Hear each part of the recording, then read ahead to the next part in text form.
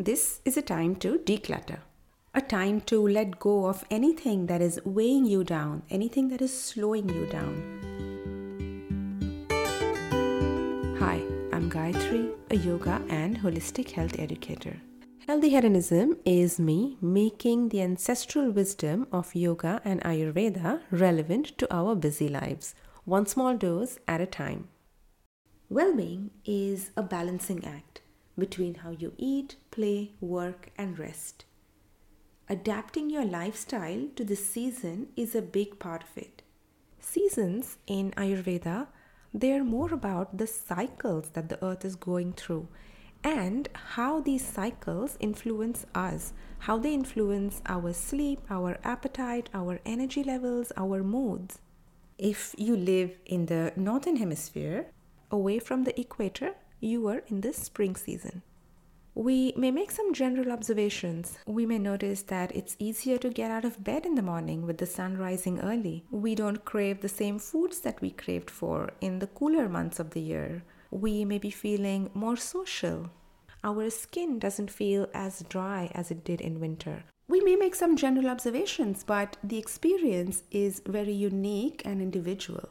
Ayurveda tends to speak of this period as a time of reawakening of the body and mind from the winter rest going into summer. This is a time to declutter, a time to let go of anything that is weighing you down, anything that is slowing you down. I like the metaphor of spring cleaning. Spring cleaning, there are many versions to how this tradition came about. The version I like is this. The practice goes back to early farming communities who were cleaning up, making room in barns and granaries for the new crop which was arriving. Now that is exactly what we are invited to do for our body and mind. But letting go of what is weighing you down can be a deeply personal experience. Weighing me down this month were the 8,406 unopened emails in my inbox. The first 10 mails in my inbox every morning are free subscriptions and news. The BBC, the New York Times, Le Monde, LinkedIn, Amazon, you get the picture. By the time I'm done with my morning yoga practice and ready to face the world, too many of them have piled up. I am too overwhelmed to open any. That is exactly how I ended up with precisely 8,406 unopened emails.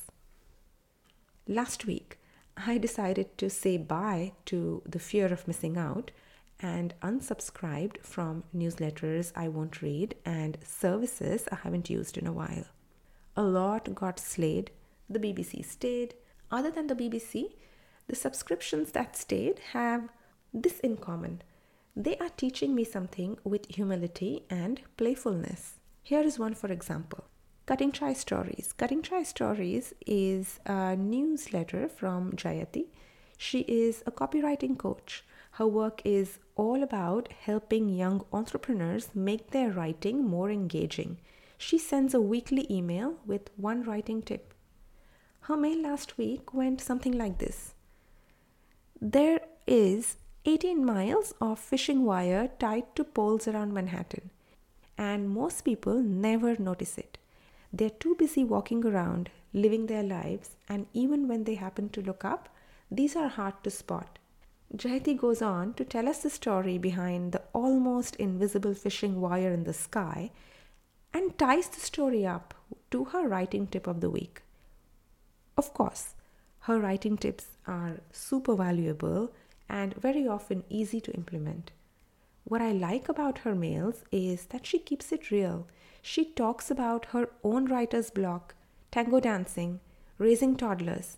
Jayati's writing drives the point that an expert is just an advanced student sharing their knowledge as they continue to learn and grow. Now, this is a philosophy which I try to bring into my own yoga teaching.